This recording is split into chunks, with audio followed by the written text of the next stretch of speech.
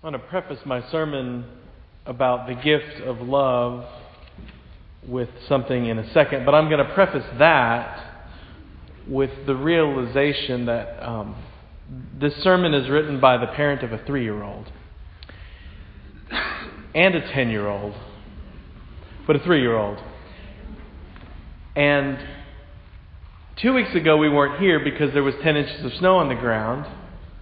And on Tuesday, I walked into my office sat down and realized the biggest stress in my life is not my schoolwork or my job, but my 3-year-old, who I love dearly, but is 3. And I have to remind myself sometimes, yes, we really do love him. We really do love him. He is great, and he is funny. He called his grandfather an old man this week at the breakfast table, completely unprovoked. But he's 3. And maybe my need to remind myself that I love him is shaped too much by other definitions of what love is or is supposed to be. These days we spend much time in front of screens. Little screens, big screens, TV screens, movie screens, phone screens. More time in front of screens than anybody in generations before us would have ever imagined. And if we limit our definition of love to what it is that is mediated to us through the screens we sit in front of, we will have quite a skewed version of what love actually is. On the big screen, love gives off this impression as if it were some elusive, serendipitous waiting game that somehow happens to you. The apps on the small screens make love seem like the result of some scientific-ish matching experiment combined with the way you answer some probing questions that your phone definitely should not be asking you, you might think. Love on TV often just seems like that which happens between bickering couples on sitcoms. And of course, we all know these characterizations of love, well, they all fall short, don't they? I mean, of course they fall short. How could love, a thing like love, possibly be conveyed by flawed characters projected on a 2-dimensional screen? Yet sometimes we do fall trap into believing that love is something mystical and magical, like it happens in the Christmas songs or on the TV shows. But the reality is sometimes love is much different than that. It's much different than what a screen can convey. And we need to maybe remember that. And so today we consider the gift of love alongside Mary, who will become the mother of Jesus. And she is an amazing portrait of love when we consider what being the mother of Jesus means. When we consider all it will take for her to help fulfill the promises that are made in this song that she will sing that we are about to read. Chip earlier read about Elizabeth and Mary and Elizabeth meeting. And they're both with child, and Elizabeth's child leaps in her womb. This event stresses the importance of relationships, that Mary and Elizabeth will go through a lot of this together. And the real love in the real relationships, not the serendipitous ones of the romantic comedies, the real love that happens through relationships of all kinds is much deeper and much more important and much more demanding at times. But not demanding in a bad way, I don't think. demanding in a way that through working together and working on love together allows us to find love's true power and hopefully strength. Maybe that can be in our minds as we turn to this song of Mary, a beautiful song, a lofty song, a song that is full of amazing things that God will do through Jesus who is to come. A song that we find in the Gospel of Luke chapter 1, picking up where Chip left off in verse 47, and we'll read through verse 55. Mary said, "My soul magnifies the Lord, and my spirit rejoices in God my Savior. For He has looked with favor on the lowliness of His servant. Surely from now on all generations will call me blessed, for the Mighty One has done great things for me, and holy is His name. His mercy is for those who fear Him from generation to generation. He has shown strength with His arm. He has scattered the proud in the thoughts of their hearts. He has brought down the powerful from their thrones and lifted up the lowly. He has filled the hungry with good things and sent the rich away empty. He has helped His servant Israel in remembrance of His mercy, according to the promise He made to His ancestors, to Abraham and to his descendants forever." The word of the Lord. Thanks be to God.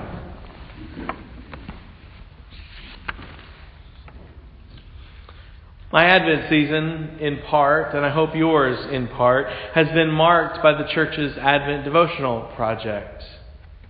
For 3 weeks, we have written and read the writings of members of our church as they reflected and wrote devotionals about Advent. If you followed along, I suspect you've noticed a theme of busyness that has run through many of these devotionals. Everyone was talking about, many of them were talking about how busy they were and how they didn't want their busyness to prevent them from the deep hope, peace, joy, and love that they needed to experience during this season. There's a deep longing for these gifts because sometimes these gifts are elusive. And I think sometimes they're elusive because we put such grand expectations on hope and peace and joy and love. And those grand expectations come because maybe we allow external forces and definitions of those things to shape our expectations. We forget that to love doesn't mean that it will always be easy, but I think it means that we will work together at something important together. And maybe the gift of love is not something we can ascend to through perfection.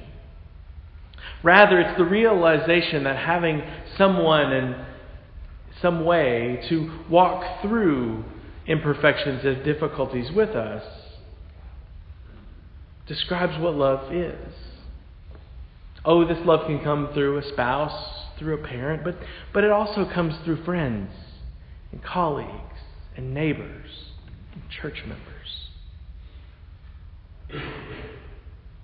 Love might be having someone to walk through life with us, and that cannot meaningfully be conveyed through a picture in a magazine or a passing portrait on a video screen. That's found in our lives with one another, and our lives with God. Now, to change gears a little bit, I bought my brother a gift card for Christmas this year, and it was a gift card to Lowe's. Some of you may think that's an awesome gift. Some of you may think that that is a horrible gift. But I often think about going to a place like Lowe's or Oxford Hardware or Home Depot as a place where you go to buy work. Yeah, so you get it. You get that the pickup truck filled with timber and 12 bags of concrete may be a gift of something to someone, but to the one on the end of the post hole digger, that is the gift of work. Now, of course, when you go to a hardware store or a home improvement store and you buy some work, there is a sense of fulfillment that goes along with accomplishing something. A sense of fulfillment that is very different than the pumpkin spice latte that you purchased with your Starbucks gift card, which is also wonderful, but fulfilling in a very different way. There's something deeply fulfilling about the fence we build, the bathroom we repair, the microwave we install, and that fulfillment stays with us long after the work is done, which is the point. It's why we go back to those big boxes of work. And shopping at Oxford Hardware is different than shopping at the Painted Ox, and a Lowe's gift card is not the same as a Starbucks one. They are all good. But there is something deeply meaningful about working on something. The Lowe's gift card has the potential to provide a meaningful satisfaction that redefines work from drudgery to accomplishment. And maybe when it comes to love,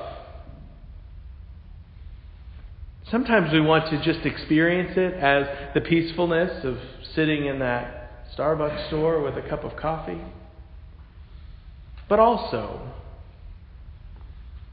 maybe it is through the willingness to work with one another, no matter what the work is, that we find fulfillment in our love.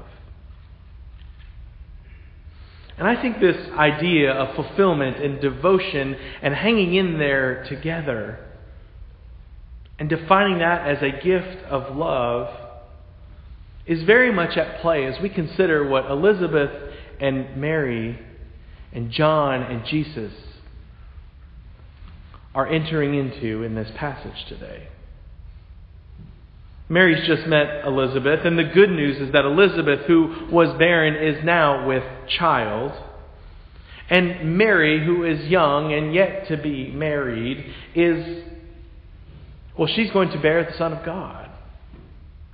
The two of them are thrilled. John jumps in Elizabeth's womb, and the meeting of these relatives brings about the reality that both of them will have the support of each other as they go through the journey of parenthood and parenting these particular boys. The families are excited that their flocks are growing. There's good news all around here on the surface as we think about all of this. But when we look deeper, when we consider where this story is going to go in just a page or two or three, what we find is that the journeys these families will take is not just one of constant excitement, but it's one of deep devotion and engagement and sacrifice. The lives of these boys will be up and down. There will be successes and failures. There will be joys and there will be pain. But in all of that, there is also love. You see, as much as we love these promises and the fulfillment of what God is doing in Christ who is coming, it's hard for those of us who have young children or had young children, or had times when our children were stressful, to pass over the work that lies ahead for these folks. Oh, to be a mother and to be a father is amazing. But motherhood is a call to faithfulness beyond a serendipitous experience.